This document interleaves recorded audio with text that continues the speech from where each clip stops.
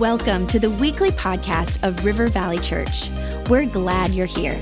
Our heart is to lead people to Jesus and launch them into their God-given purpose. So we pray you would encounter God in a fresh, new way today.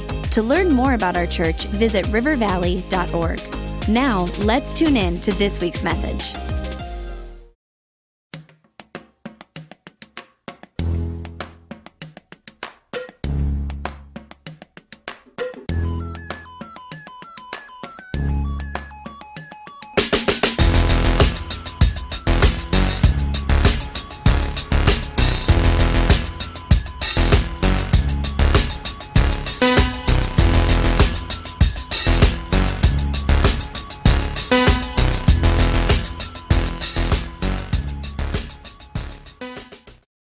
I want to say this. We have Pastor Glen Berteau with us here today.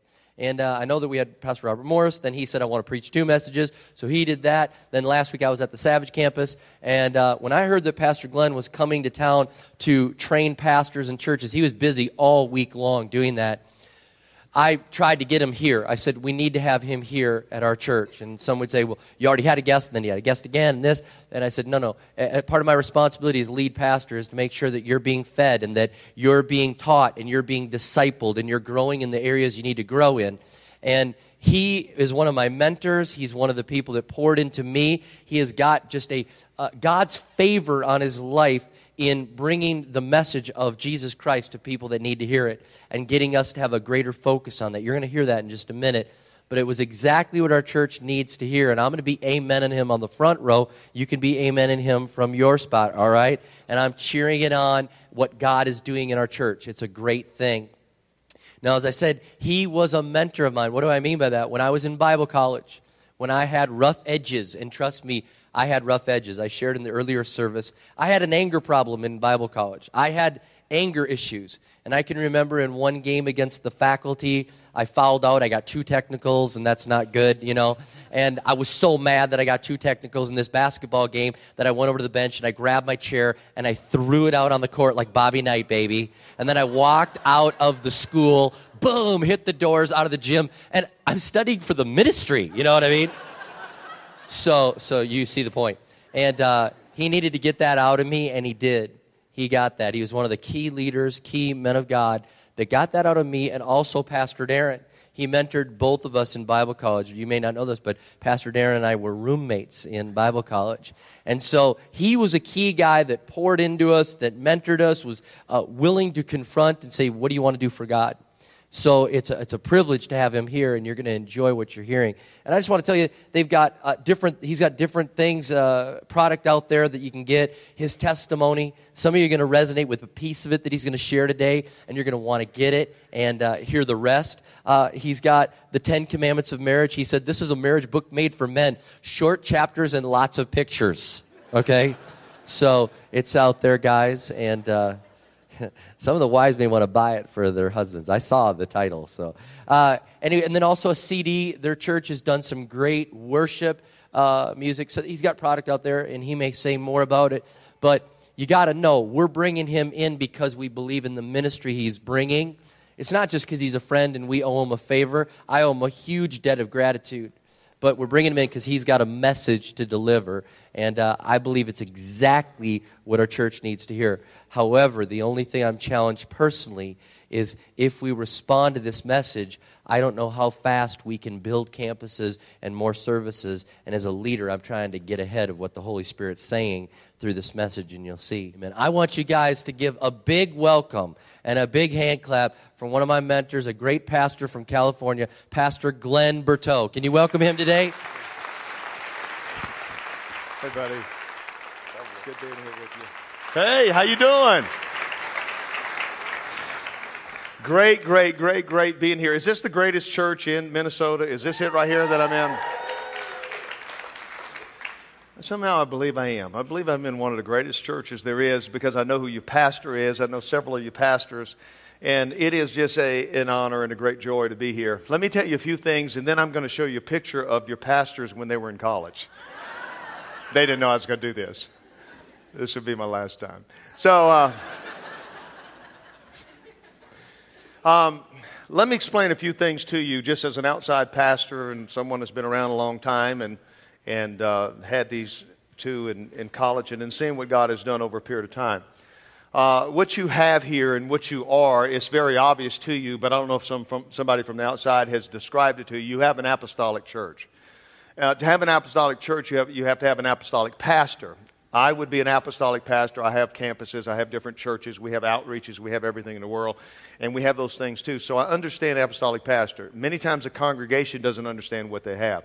Really, that is the New Testament. What you need to have as a leader is really an apostolic leader that will think outside. We have more places to conquer other than those that are in the building right here. We've got to think outside the box.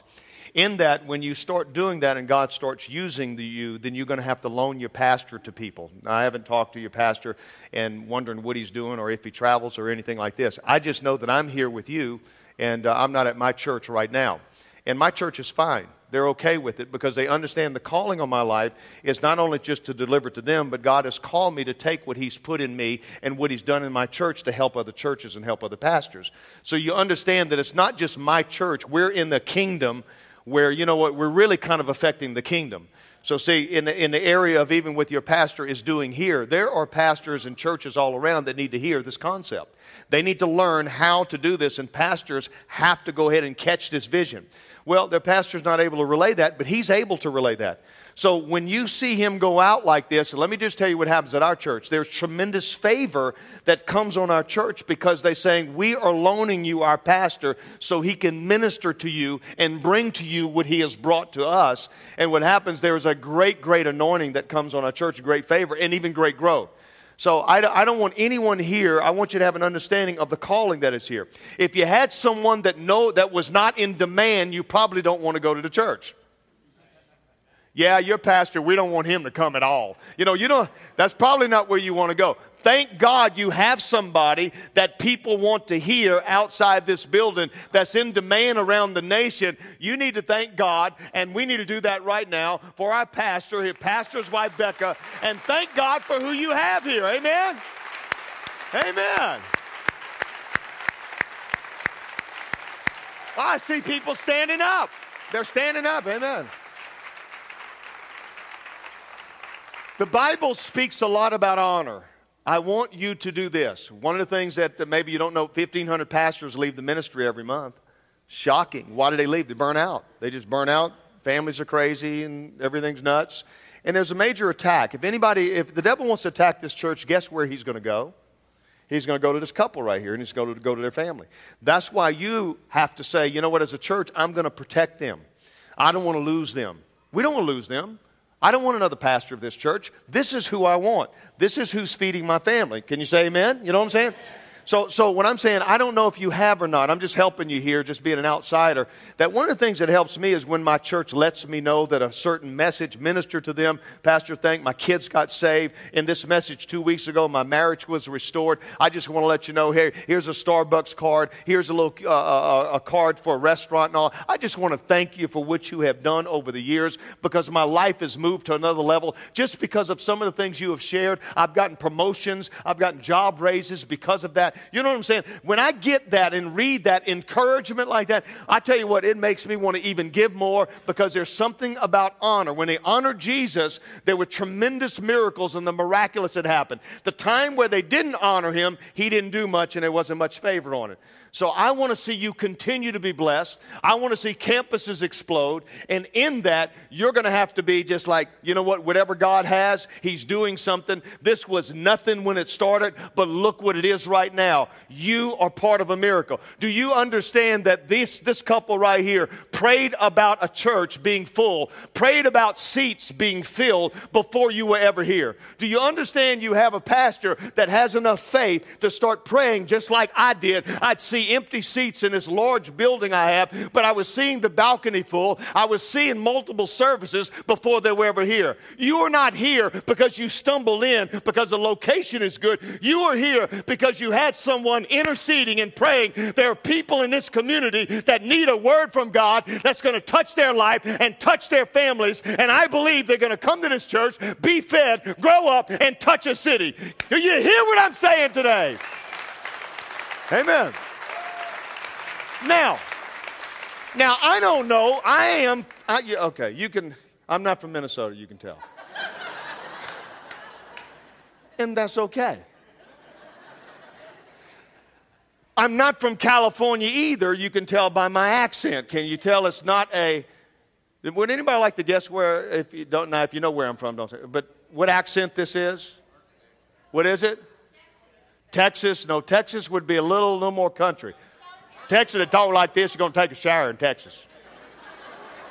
Huh?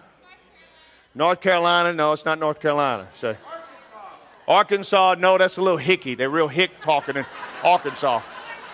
They talk like that comedian there that, you know. Okay, look. Well, okay, I'm running out of time. You just don't know. Why don't I just tell you?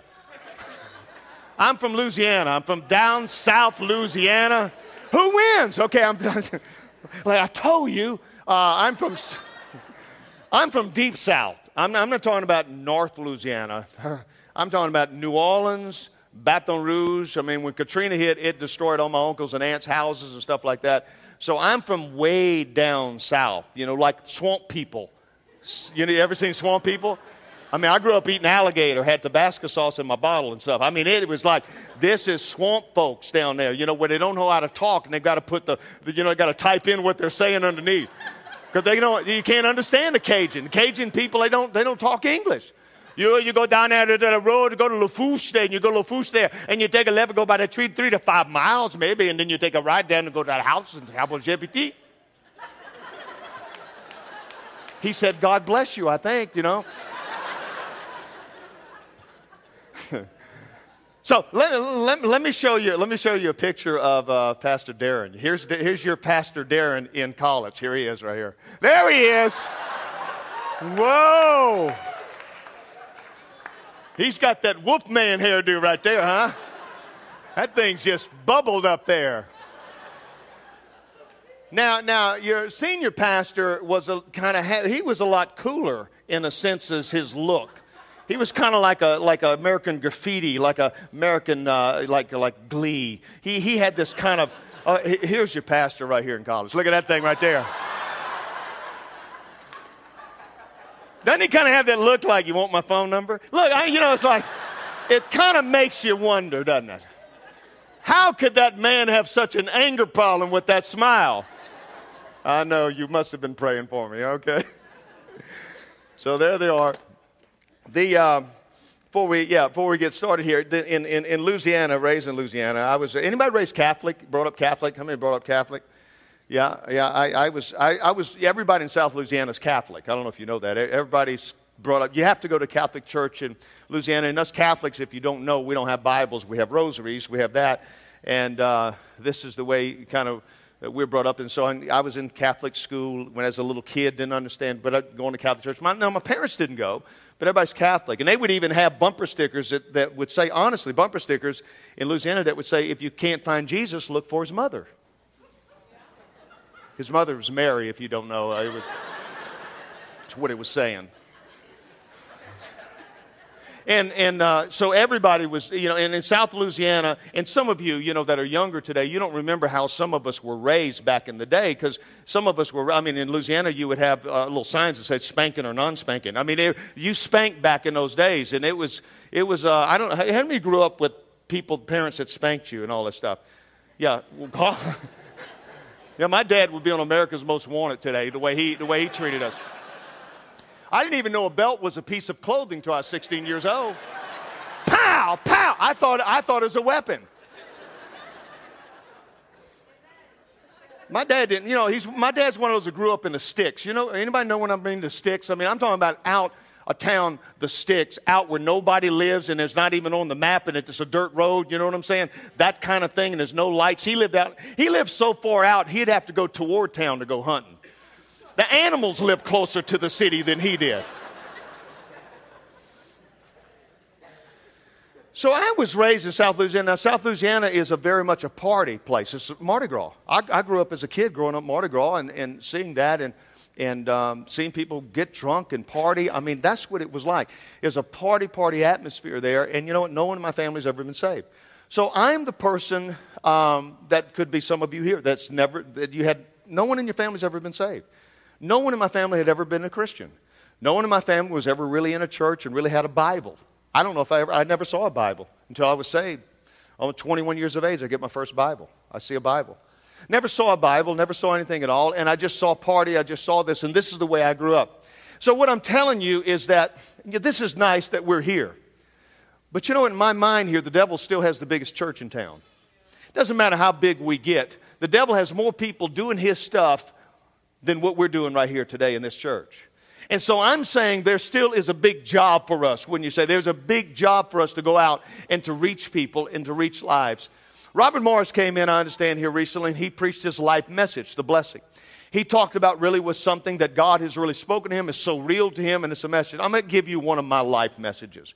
I'm going to tell you today, not something I've come just to preach something to you. I've come to impart something to you, and I've come to elevate something. I've come to grab your hand and agree with you on something that's going to be probably the most precious thing and the most important thing that you can hear. Underneath your chairs there's a red sheet of paper. Would you grab that, a red sheet of paper? Get that? You can see this right here. Get this. What I want you to do, how many of you here would lift your hands and say, you know, Pastor Glenn, I have unsaved family members and unsaved friends, real good friends that I know. You have unsaved, they're not saved. Raise your hand real high. You know somebody? What I want you to do is start writing the names down. We're going to do something with this at the end because I'm going to stand with you. Listen, church, I didn't come just to do anything else other than I'm going to stand with you and we're going to believe and we're going to resurrect hope they're going to get saved. Can everybody say amen to that? We're going to believe. Yes, ma'am. You want to talk? First and last name? You can, and even nicknames, if you want to do nicknames. Yeah, put anything. Just write their names down. Write whatever you want down. Write as many names as you want. You know somebody. Listen, if you don't believe they can get saved, just don't write them. But if you believe that God is able to touch their lives, everybody here get this and start writing. And you know what? Write the whole time that I'm talking. If you think of another name, just jot it down. I have had people write 200 names.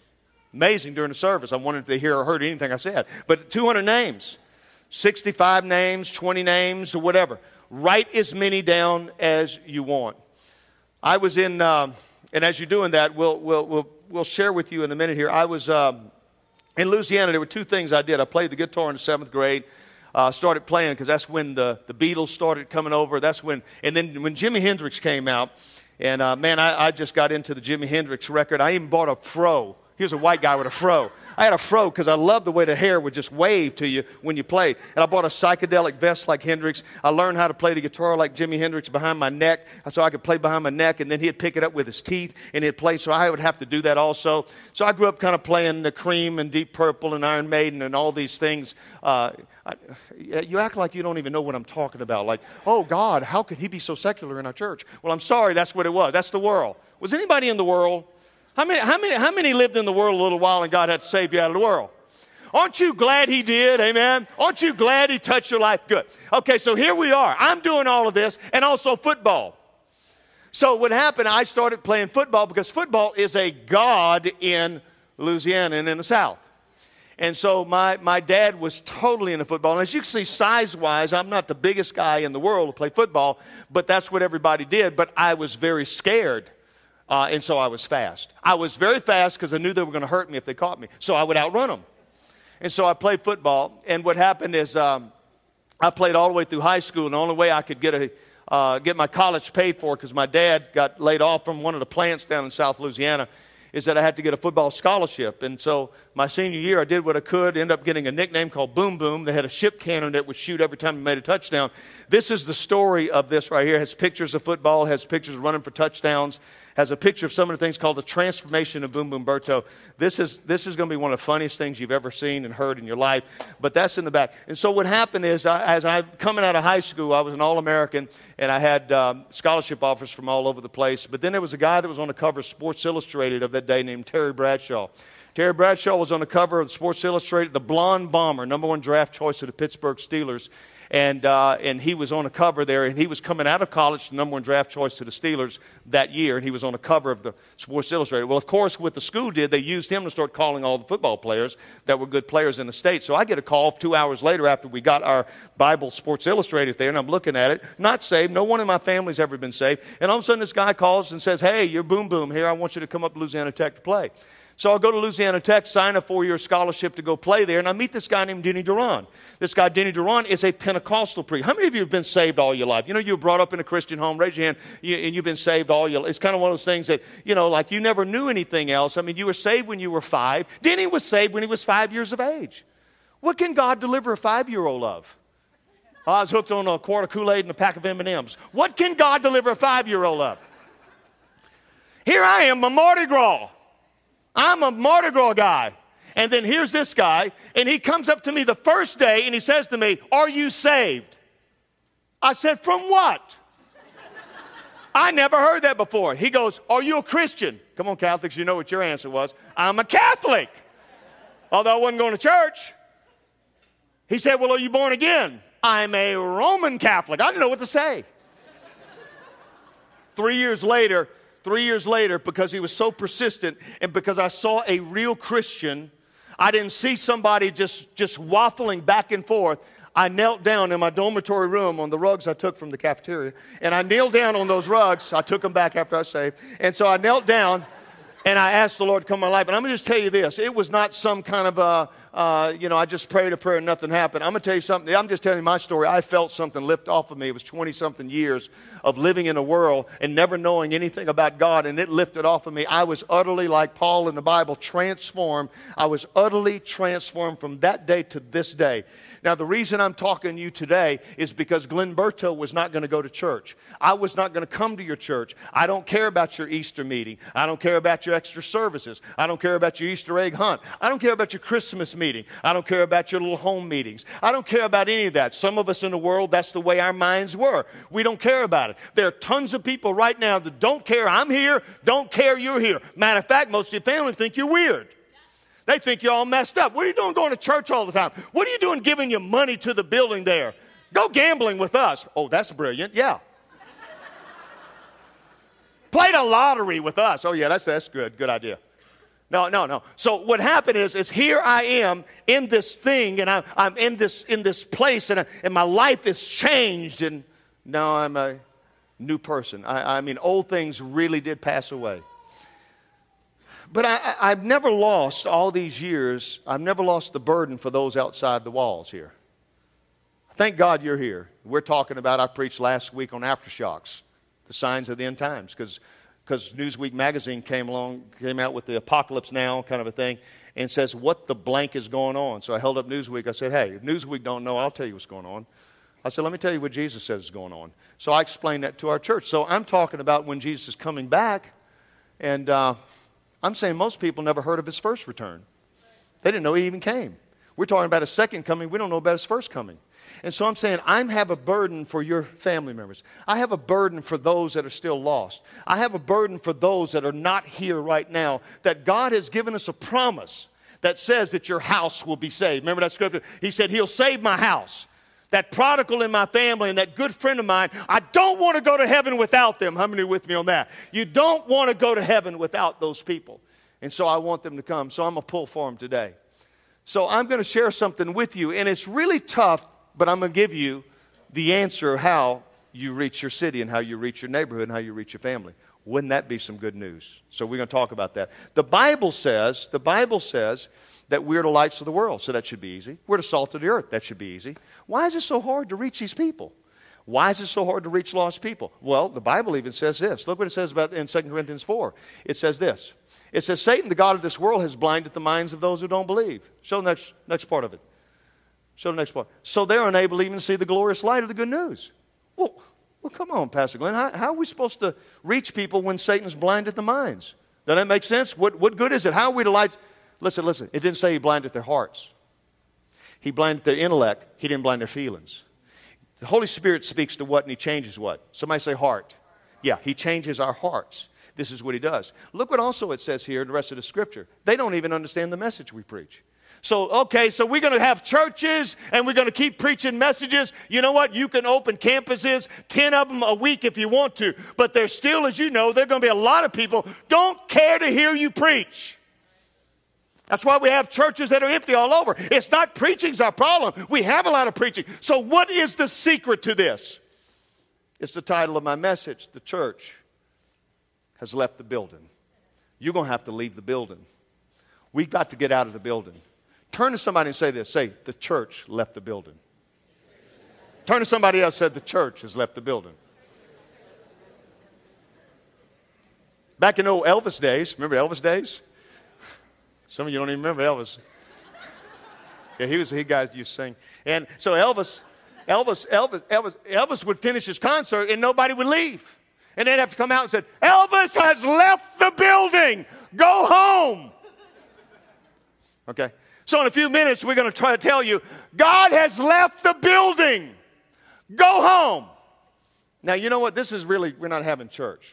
You know that. Let me explain mentality. The Bible says you need to have the mind of Christ, which means you got to lose your mind.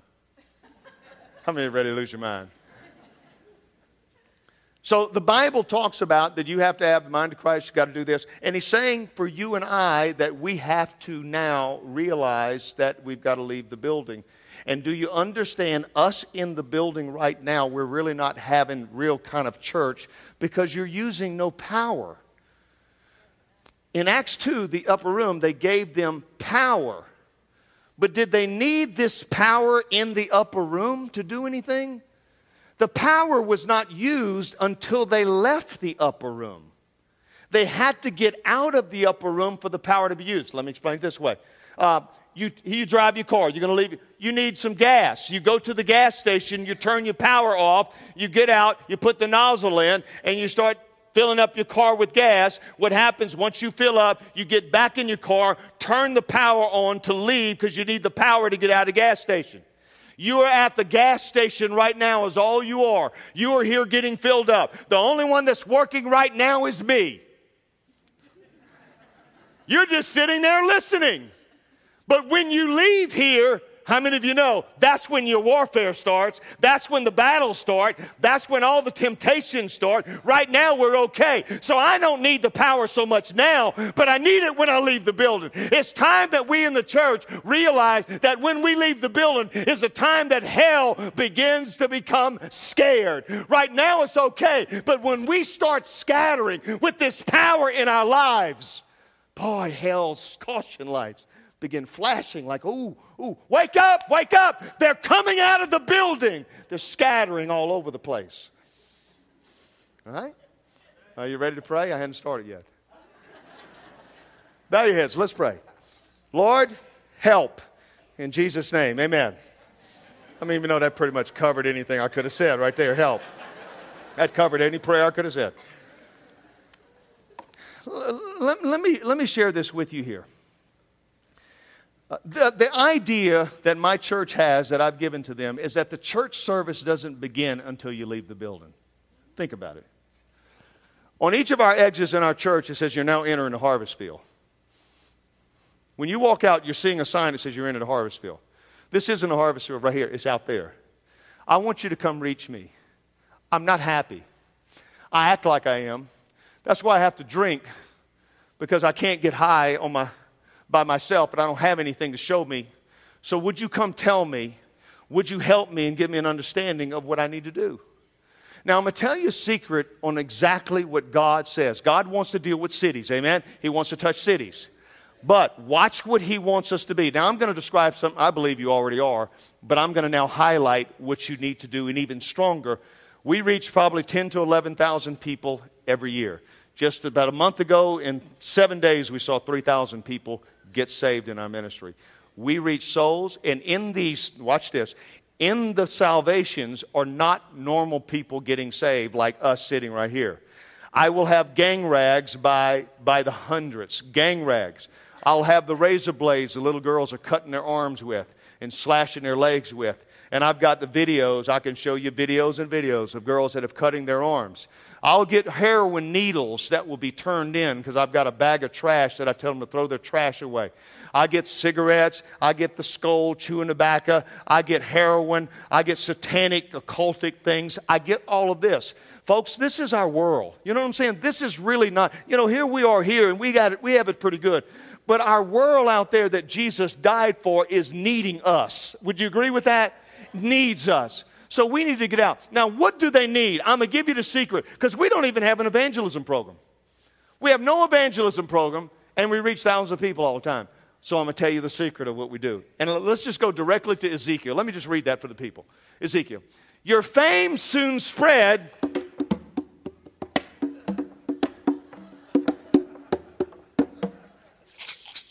Boy, there's a lot of little things here, huh? Jingle bell. Okay, so here it is. There's fame. Soon just distracted me here. Your fame soon spread throughout the world because of your what? Beauty. All right, say it again. Beauty. So ugly people don't attract anybody. I don't mean physically ugly, spiritually ugly. Your fame, you became, God is saying, Israel, you became famous not because of the wars, not because of the cities you built. You became famous. Isn't it odd to hear that? So maybe in the book of Acts, what did they receive the power? The power to become beautiful. Because they were not real attractive before the Spirit of God came upon them. Look at the rest of the scripture here. Your fame soon spread throughout the world because of your beauty. I dressed you in my splendor and perfected your, say the word. Huh. It wasn't your church. It wasn't your nice worship. It wasn't your great preacher. It wasn't your wonderful people. It wasn't your leaders. It was your beauty. Your attitude, your spirit, your unconditional love, caring for people, accepting everyone, realizing people are hurting. They don't look like me. They don't act like me. But they need to find somebody that's going to accept them. In San Francisco, in the Tenderloin, they call it the Tenderloin District, is the gay district down there. Out of all things, what a name, huh? Tenderloin District down there. I know the man who has the outreach down there, and he says this to me about the homosexual community. He said, the reason they don't go into the church is this. He said, they know that they're going to be criticized. He said, they know they're going to be talked about. He said, they know they're going to be made fun of. He said, you know what? They don't feel accepted, but they are accepted among themselves. They would come out, but they don't feel acceptance from the church. They feel like the church is going to put them down. That tells me there's something ugly about us, because I don't think Jesus would do that. I don't think he would do that. So there's got to be something beautiful about us. God is not going to take a healthy baby and put him in a sick incubator. He's not going to take somebody healthy and put him in an ugly place where there's gossip and not acceptance and not no love. So let's just say two men or two women. Well, here in my church, here it is. My church, I have people at the altar all the time. Get saved. Here it is. Here's California. Celebrate. Pastor, celebrate. Everybody celebrate. God just saved you. I have two women start kissing at the altar. All right? So what do? They're apparently lesbians, and they don't know. They're celebrating like they used to celebrate. So they're just coming out. So do we go and correct them? Yeah, we're going to go talk to them. But do I get mad at them? Do you get mad at a baby? When your baby cries, do you spank your baby and get upset with your baby? No. They're going to have a smelly diaper. Do you get mad every time they fill up a diaper? No. You put up with that because they're a baby. And so we go and help them. We talk to them. We do this, and we love them. I had two stand with me just last week, Pastor, at our prayer meeting. And in the prayer meeting, two girls and a mom is standing there, says to me, Pastor, what do you think? We have some friends that are lesbians, and they feel like God is not wanting them. Somebody told them they can't come to your prayer meeting on Monday night because they're lesbians, and God won't hear their prayers, and trying to get my opinion on this. And then the Lord tells me that the two lesbians are standing right there in front of me, trying to tell me it's somebody else and wanted me to say something. I said, let me just tell you this. You tell them that they are welcome here, and you tell them to come here, and you tell them that I love them, and tell them that I'll help them, and tell them that I'll help them and share with them what the Word says, but I'm going to tell them the truth and love them. Do you understand that? And she goes, well, thank you, Pastor, for being acceptable and accepting, because the two lesbians are us. And so here they are. They feel welcome to come to my church. What I'm saying, folks, if we're to win the world, are you with me here? If we're to win the world, what that means is if two people walk in like this, just scoot over and let them sit down and shake their hands, hug their neck, and welcome them, because there's got to be beauty that they see. Some little girl that walked in from Saturday night here that's been walking the streets of Minnesota and been walking Minneapolis and walking the streets of this city, and you know what? Comes in with the high heel platform shoes, little black black miniskirt, little white halter top with nothing on underneath it, and presses down the aisle here, we know she's a prostitute. We know that she's walking the street. We know she's a night walker. We know that she's doing things that she shouldn't do. But how many of us in the church would go ahead and accept that little girl and realize maybe her stepdad raped her all of her life? Maybe she got a crack mama. And some of you ladies just get up and say, baby, come sit by me. Here's my coat. Here's some money. I'll take care of you. That's the beauty of the church of Jesus Christ. When Lazarus come forth. When Lazarus come forth, he didn't have a tie on when he came out. He has his grave clothes. He still looked like death. But he's coming out. He's coming out. Give him a break. He's been in death. He's been in a hole. He's been in the ground. He's been in the filth for so long. Give him a break. We've got to accept those people. That's what the beauty is all about. Right? Okay, what does the Bible call us? The bride of Christ. Are we not the bride of Christ? Why are we not called the groom of Christ? Grooms are ugly. Amen. Yeah, they're ugly people. How many of you know a wedding is all about? It's about the bride. It really is. Is anybody here engaged? Who's engaged here? You're engaged? Both of y'all? Come here, both of you.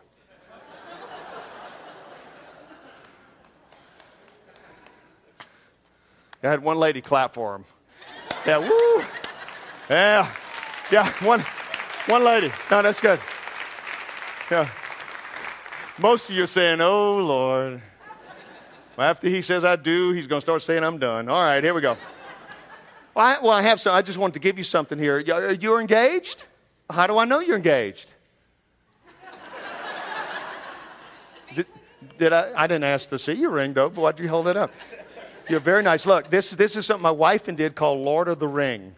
And it's Lord of the Ring. And I want to give you that. And I want you to give them a hand because I'm going to talk about something in a minute here. Give them a hand. God bless you. Good. Congratulations. All right, are you ready for this now? Here we go. You want to have fun? See, I was raised Catholic, so I didn't have any fun in church. I went to Our Lady of Great Agony. Okay, here we go. So, you know what I'm saying? So now here you go. You know, so us Catholics, we get into this and we get the clap now. We get the laugh now. We get the kind of amen. Well, this is different for us. See, I tell there's not a lot of Catholics in. Bride of Christ. Somebody say bride of Christ. Okay, let me help you out. A man going to get engaged. Here's a couple here. And a man kind of thinks of all these weird ways they're going to present the ring, right? We're going to present the ring. So we come up with something goofy, and we kind of think of something that's going to be kind of, and then we basically are doing this with engagement. Honey, I just want to tell you, I want to marry you. Here's engagement ring. I want to marry you, but just not yet. Let's take about 6 months, 8 months, we'll think about this. Okay, so you give him the ring. Now, the groom, the guy, come on, guys, you with me now? The guys, we don't even tell anybody. Our friends find out on Facebook that we're engaged. They don't even know. But the girl, the bride, the next day, boy, she is out there doing just what she did right here. How do you know?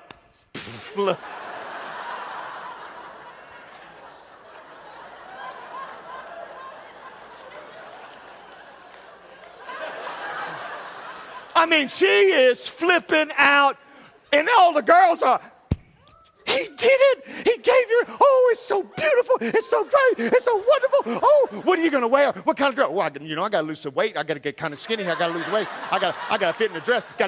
We got to pick out baby names. You're picking out baby names. The groom hadn't even told anybody anything. The bride is totally different. She's looking at how she can look more beautiful. You think that might be something in the church we need to start thinking about? How can we become more beautiful? How can we become more beautiful? Because that's really what it's all about. Can I take you like on a wedding here, which you do? I've done a lot of weddings. You go into the room over here and where the bridesmaids are. is there is so much excitement. You go in there and they're just, all the girls are just making over. Oh, you look so beautiful in that dress. I tell you what, that thing just fits you so good. And you look beautiful. Does it make me look good? No, you look good. You look great. Yes, you do. Yes, you do. You go over here in the groom's room and no one's even talking.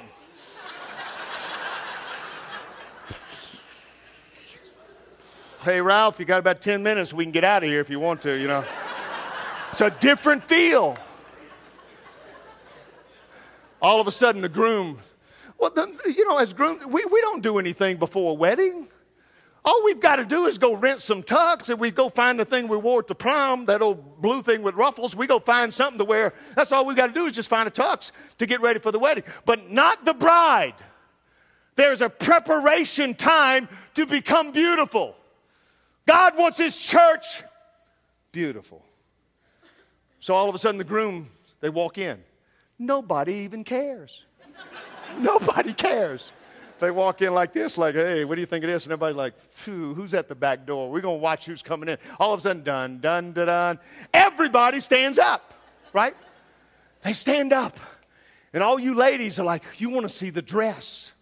You're all into the dress and how pretty she looks. Men, we don't care. We just shocked that you spent much money on something that you're not going to wear again. We don't get it. Why don't you rent a dress like we rent tuxes? But no, you did everything to be the most beautiful you can. You even made yourself so beautiful, it's almost like I'm going to buy one dress, we're going to take a bunch of pictures, because I'm never going to look this good again. You better get a shot of me. Get a lot of pictures. This is it. I'm going to look the best I am today. Okay, so done, come down. Everybody's looking. And boy, we all, people that are crying. They're not even getting married. They're just watching it.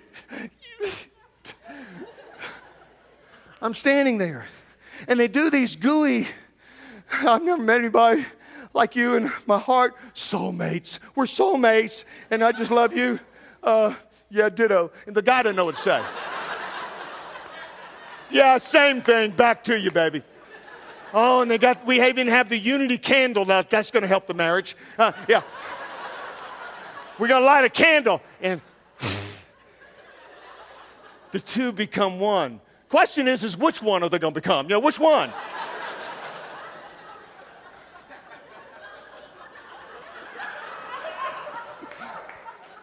Yeah, see, this is church. These people are missing it. I'm telling you, when they don't come, they're missing out church.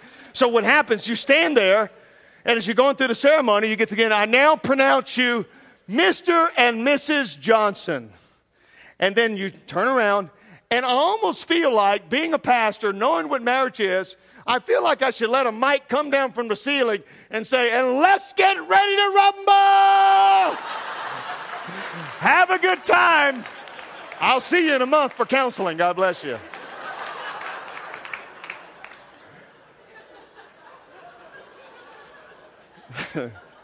That's the bride. The bride. It's all about beauty. It's all about beauty. But see, God says, you know what? The church is about beauty. I know sometimes we can start working and we can do things, but you know what? If we're ugly, we're not going to be attractive. We've got to have that beauty in us. Because why? The world is attracted to beauty. I'm in the airport, what? Go to any newsstand, go anywhere. You know this. I'm not even telling you anything you don't know. Look at the magazines. Beautiful. On the cover magazines. Beautiful, beautiful. People. They don't have an ugly people magazine. Here's Goofy People magazine. Here's Dummy People magazine. No. Just beautiful people, right? Right? You have the house magazines. What is it? Are they showing little crack houses? No. Mansions. Things that we'll never, saying we look at it like, wow. Then we go over here to the jewelry. Beautiful rings, beautiful watches, cars. Oh, look at that car restored. That's beautiful. Everything's in a beauty. We have what? Beauty pageants. And we now vote on not only who's beautiful, but who's the most beautiful. Forget about that you look good. We want to find who looks better than the best looking one. And you just, thank you. Thank you. Thank you. Yeah, thank you. Do we ever see an ugly pageant? Is Trump going to do an ugly pageant? No ugly pageants. You're not going to see an ugly pageant. Why? Because the world is in it. Watch, why? So God says this. God says this. Look how simple this is. Hey, church, the world is into beauty. Oh, they're not? The world is into nice, good-looking things, beauty. How about you become beautiful? And if you do, you will start attracting the people out in the world. So it's not so much good preaching as it said, the message is not going to be heard. You're not going to go ahead and intellectually convince them they need to get saved. But you will win them by that unconditional love and that acceptance. Oh, they're weird as can be. They're not looking like us. I'm talking about those with black fingernails, spiked hair, piercings. Jesus died for them as much as us. And if you want to reach this city, guess what? They're going to be sitting here with us. Do you understand what I'm saying? All right. So, do you not have a lot in common with unsaved people? Sure you do. Sure you do. They go shopping. You go shopping. They have kids. You have kids. They go to school. You go to school. They pay utilities, and you pay utilities. They have issues they deal with and mortgages. You have that. You know what? You have a lot in common. Jesus, the Bible says, was a friend of notorious sinners. They didn't affect him, but he was a friend. He had something in common. There's something beautiful about Christ that he's trying to get to us in the church. That's why he's calling us a bride. You have a lot in common. How many like to fish? Anybody like to fish here? Raise your hand. Unsaved people like to fish. You don't have to get out there and kind of preach Jesus the whole time. Why don't you just talk about fishing? Just accept them. Just be nice. You know what? They want to go see antiques. Get your wife to go. Yeah, amen. I mean, you can even today on these social networks. Come on, how many social networks are they going to keep coming out with? I mean, some of us older, our kids help us with this. I mean, your kids have to. Here, my son is here. My son's here. I never see him. He's in another city right now, but I had him come up, and he's, Dad, you know about YouTube? What's a YouTube? I don't know what's YouTube. Oh, you got to get on YouTube because we got our videos from Worth Dying For. He's in a band. They travel all over the country, and I can see their videos. Well, I want to see that. He said, what about Twitter? What's a Twitter? Oh, you got to get Twitter. Let me set you up your Twitter account. So I'm on a Twitter now. He goes, okay, I got YouTube and Twitter. Well, what about Facebook?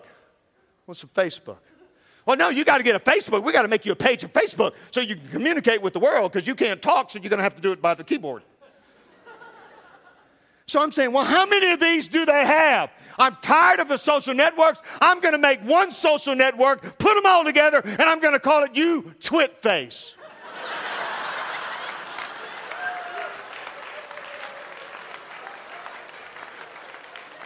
Yeah, that settled it. Yeah, find me on You Twit Face.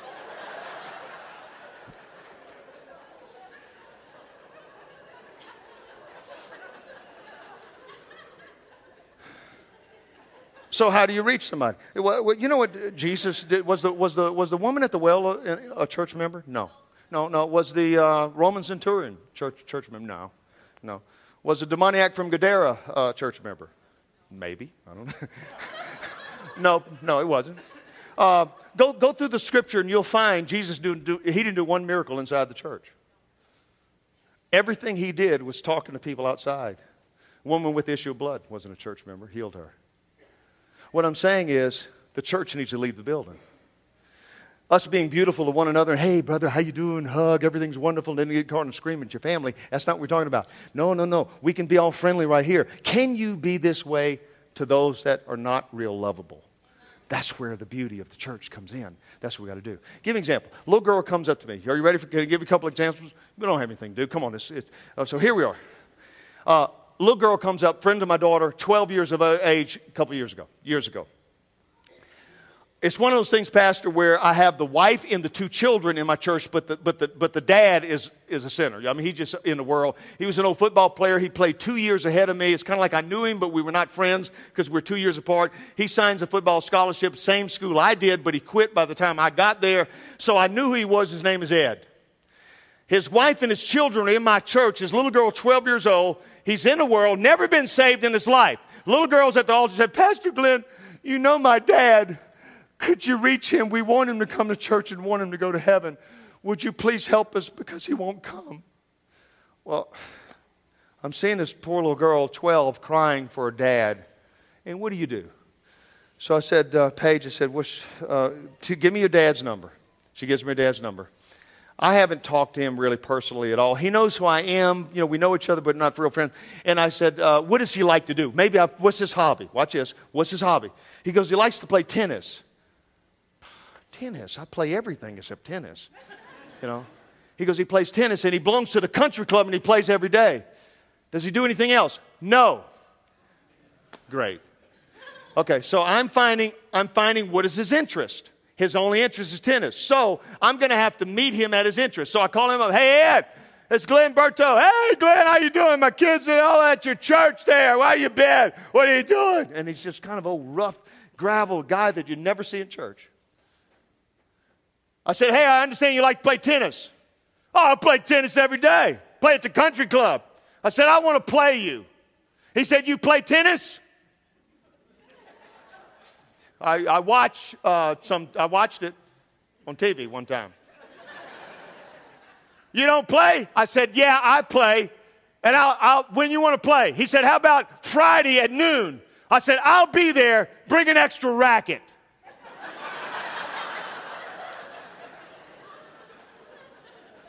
Now, you know, I consider myself pretty coordinated in a sense, and I play racquetball, but you know, I've never gotten into tennis at all, never played tennis, but I am now, as we're trying to reach somebody in the world, I'm trying to do this. So this is the only meeting I could have with him. He wasn't going to come to our church. He's not going to one of our campus churches, so I have to meet him on his turf. Now, hear what I just said. Quit asking them to come. Meet them where they're at. Find out their interests. I'm there. He comes out with his little white shoes, white socks. He's got these little pants, white pants, little white top, little white headband. I got flip-flops on, cutoffs, and a T-shirt. Oh, he's got the whole thing down. He knows everybody at the club. Hey, how you doing? How you doing, Bill? Good to see you. Tom, good to see you. You know, I'm walking out. He goes, okay, man, let's play here. This won't last long. And he starts trash talking me. I'm going to tell you this. It was like your pastor's anger started welling up inside me. It was old anger. It wasn't the new anger. It's an old anger. So what happened is, you know, somebody just starts, you know, if you've been an athlete, you know, you've been an athlete and somebody just, it doesn't matter if you play it or not, and they just, hey, get ready to get a beating. Beating? You're going to get a beating. You know, I'm going to be a beating, you know. And I don't play tennis. He's playing every day. Hey, get over there. Get ready. You're probably not going to win a game. You want it to come. Get ready to get trounced. So I said, Ed, come here. Come here to the net. Get to the net. Okay, look, you and me, we're going to have a bet on this thing. Now, unless God tells you, don't bet. But here's the bet. The bet is, okay, Ed, we're going to play 6 games. 6 games. Whoever wins the most out of 6 games, here's the deal. If you lose, you're going to come 2 days from now, Sunday morning, and you're going to sit on the front row of my church on the front pew. Do you understand? He starts laughing in my face out loud. And he said, yeah, but what about when you lose? I'll get you a steak dinner. He goes, fine. Can't wait to eat that steak. And he turns around. Yeah, to you, too. I turned around and started speaking in tongues all the way back, like, oh, Lord Jesus. You know, look, one day you touch David's arm, you might be able to touch my arm. He hit a giant. Maybe I can do this. Lord, if you want him to come to church, you're just going to have to anoint me. You're just going to have to touch me. And I'm going to tell you, for church, I got to be honest with you. It was just one of those days where you see one day something happen. It was just one of those days. And all of a sudden, he hits the ball, and I'm just having a flashback to Jimmy Connors or something. I'm like, bam. Bam. Bam. Bam. Wow. I'm like, 15, love. 30, love. 40, love. You know, love was involved in this loss that he had. At the end of the match, I beat him 6 games to nothing. He comes to the church.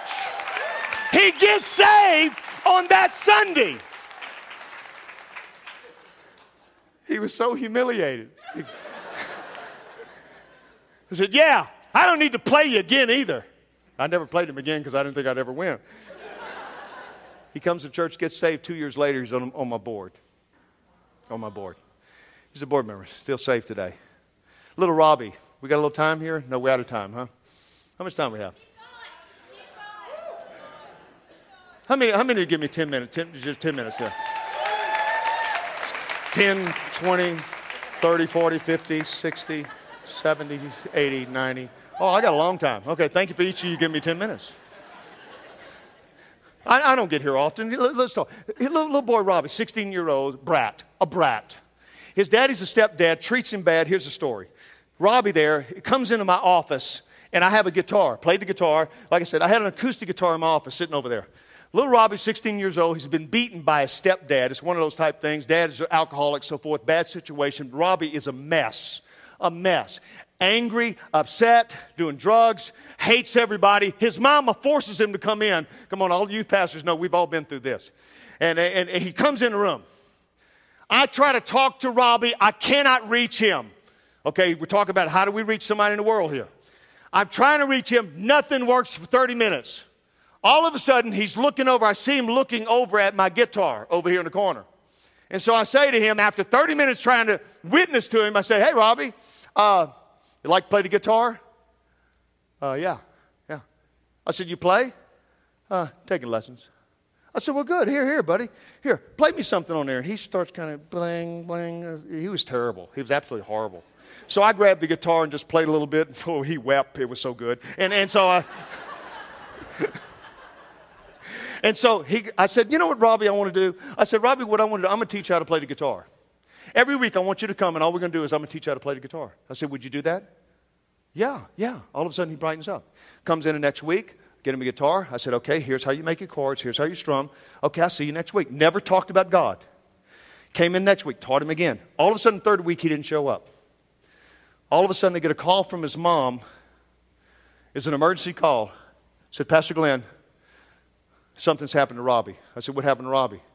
He said, he ran away. He's in Alabama. He ran away. His dad beat him again.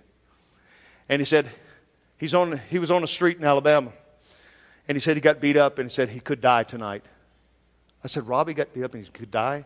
He goes, yes. He said, I'm in a hospital with him right now. And there's only one person he wants to talk to, and it's you. I've had 3 meetings with the boy. 2 times just teaching him to play the guitar and not talking about God at all. Hey, Robbie. And he says for the first time, hey, Pastor Glenn. I said, Robbie, how you doing, buddy? I don't know. Not good. I said, you going to make it. I said, Robbie, you ready to give your life to the Lord? He said, I am. I said, why are you calling me? He said, you're the only one in 16 years that cared for me. You're the only one that took some time and made me feel. I just taught him 2 times, just the guitar. And he's telling me at 16, I'm the closest person to him. Folks, this is the world. They don't have what you and I have here. You understand? They're hurting. They're lonely. And I end up leading Robbie to the Lord. I said, Robbie, God's going to heal you. God heals him. That boy ends up coming back to the group, ends up growing up and does something great for God. It's amazing how you and I can reach people. Being the only one in my family, I'll close with this. Being the only one in my family, write names down on your sheets because you've got somebody here that definitely believes. As you got people that can believe for healings and things like this, I believe that too. But I have a strong anointing in seeing lost people get saved. I see it all the time, every place. And I'm believing with you here because I know this is one of the most precious things to us is our family. And I want to believe that. Let me tell you about my grandmother. My grandmother, Cajun grandmother from New Orleans, Momo Leger. Momo Leger. Momo Leger, no Cajun grandma could be over 5 feet tall. Most of them are really, she was 4'11", right here. And she was 4'11" this way. Looked like SpongeBob's mom. She had that thing under her arm that would hang, and we would kind of hit it and make it kind of flap like she was sleeping. She didn't know we were doing that. And Momo Leger was one of those type people like your grandmother. She was like a feather pillow. You know, she was just so soft, you know. I mean, she'd hug you and you'd disappear in her flesh and couldn't breathe. Momo, let me out. I can't breathe. And okay, I'll let go. This was right after I was saved. I am the one in the family now that's weird. I'm a Christian. I'm the only one in my family that's saved. I'm a Christian. I'm not drinking, not cursing. All that stuff stopped immediately. To this day, nothing. Now I'm ostracized from my family. Now I'm weird. I'm the weirdo. I don't do anything that I used to do. So what happens, my grandmother has cancer, is dying in a hospital in New Orleans. And she's dying. I may not see her again, so I go to visit her. I go in the room. None of my family's there. None of them are saved, but none of them are there. And she goes, oh, little Glenn, how you doing, little Glenn? You come to see your grandmother? I just said, Mama, I want to see you. You don't have to come see me. I said, Mama, I want to come see you. I said, I'm going to pray for you. Oh, if you want to pray, you pray for me. Whatever you want to do, that's fine. She doesn't know that she's dying, though. She doesn't know how bad it is. I said, Mama, I'm going to pray with you. I pray with her. She, oh, thank you for coming, Chad. It's so sweet of you come to my room. I leave. 2 days later, doctors call my mom. Miss Berteau, I don't know what's happened, but your mother is sitting up in bed right now, and preliminary tests are that she does not have any cancer in her body. We don't know what happened. All of a sudden, all my uncles and aunts and relatives, they all run in there, and they're like, oh, what a hospital this is. The doctors in this place, I told you that they were great. They are really great. Nobody's saved. My grandmother's not saved. My grandmother says, everybody shut up. That's not what happened. Little Glenn came to my hospital room here 2 days ago, and he prayed to this man named Jesus. And when he said that name, Jesus, I don't know what happened, but I felt something lift out of my body. And all I know is that Glenn came and prayed for me. Wow. I went from weirdo to healer in one day in my family. I was a healer. Now, today, I want to see, and I know you do too, you want to see your family. You want to see your family saved. I want everybody to stand with their sheets of paper. And we're going to do something here. You know what we're going to do? We're going to hey, this will be worth it, folks. How many believe that our family members that are lost and some of our friends, this is worth taking 5 minutes to do this? I need some of the pastors to come up and maybe collect some of these. But what I want you to do, we're going to set up a cross. And we're going to put a cross here. And this church, for the last couple meetings and all the campus churches, I have built crosses in all the campus churches that you have. And they have the same thing. These are from the last few meetings that we've had here.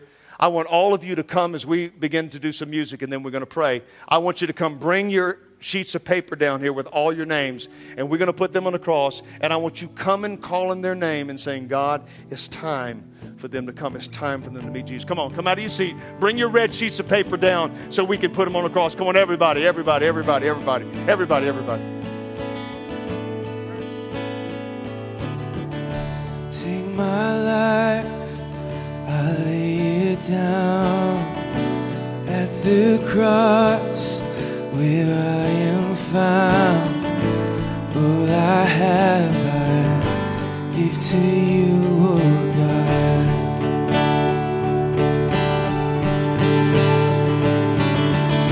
Take my hands and make them clean.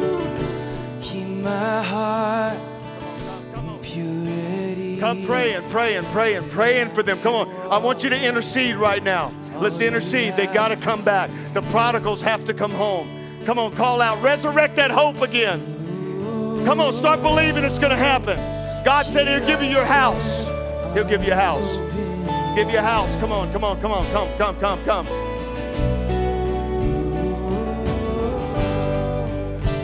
I'm yours, you are mine.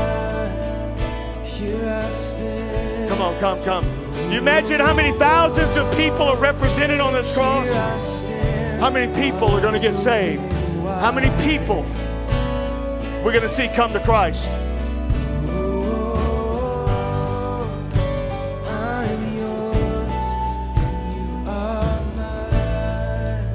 Why don't you just pick them up and just put them down by the base of the cross? Just pick them up and put them down. One of those of you, if you're there, just pass. Come down and hand them in.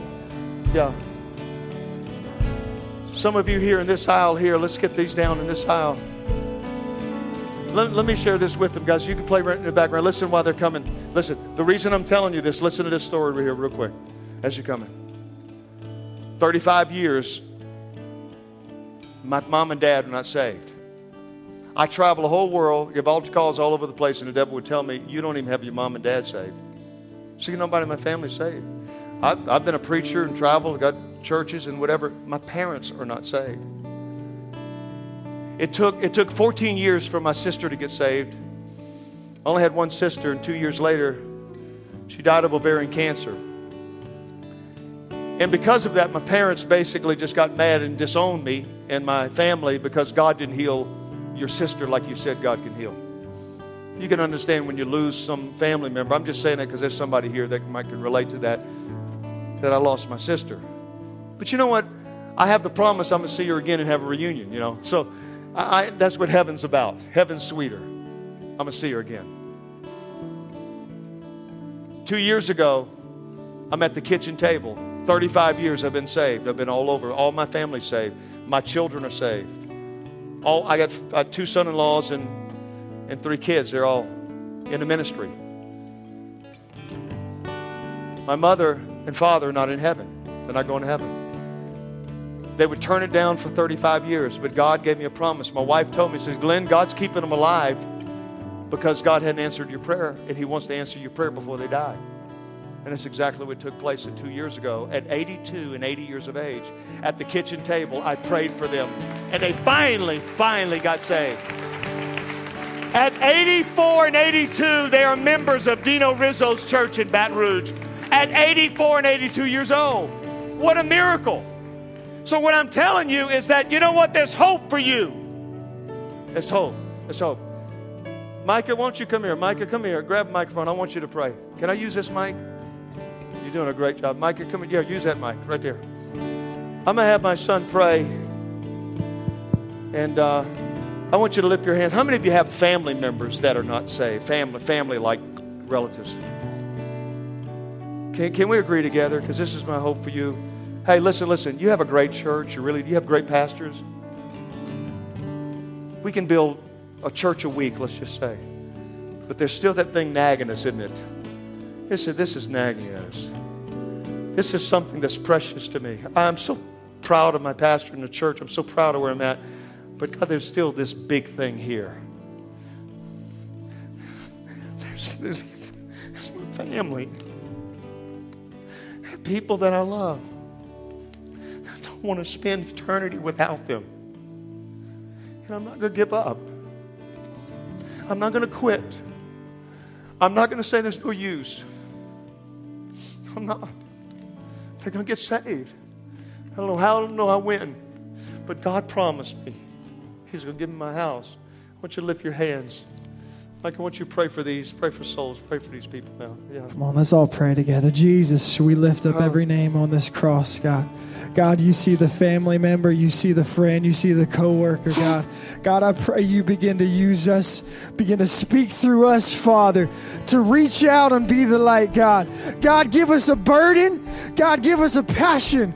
God, to walk out a life of love. God, let us reach out with everything inside of us, God. Let you be shown through us. Let the beauty of who you are, God, overtake us, God, to love everybody outside of this building, God.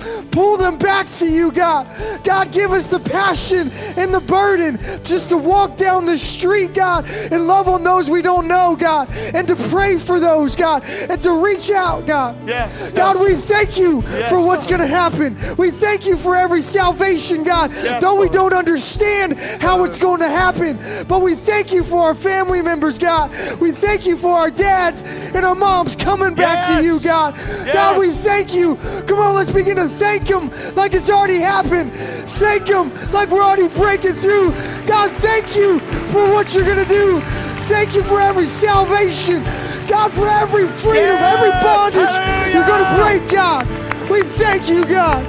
You're mighty, Lord. You're awesome, God.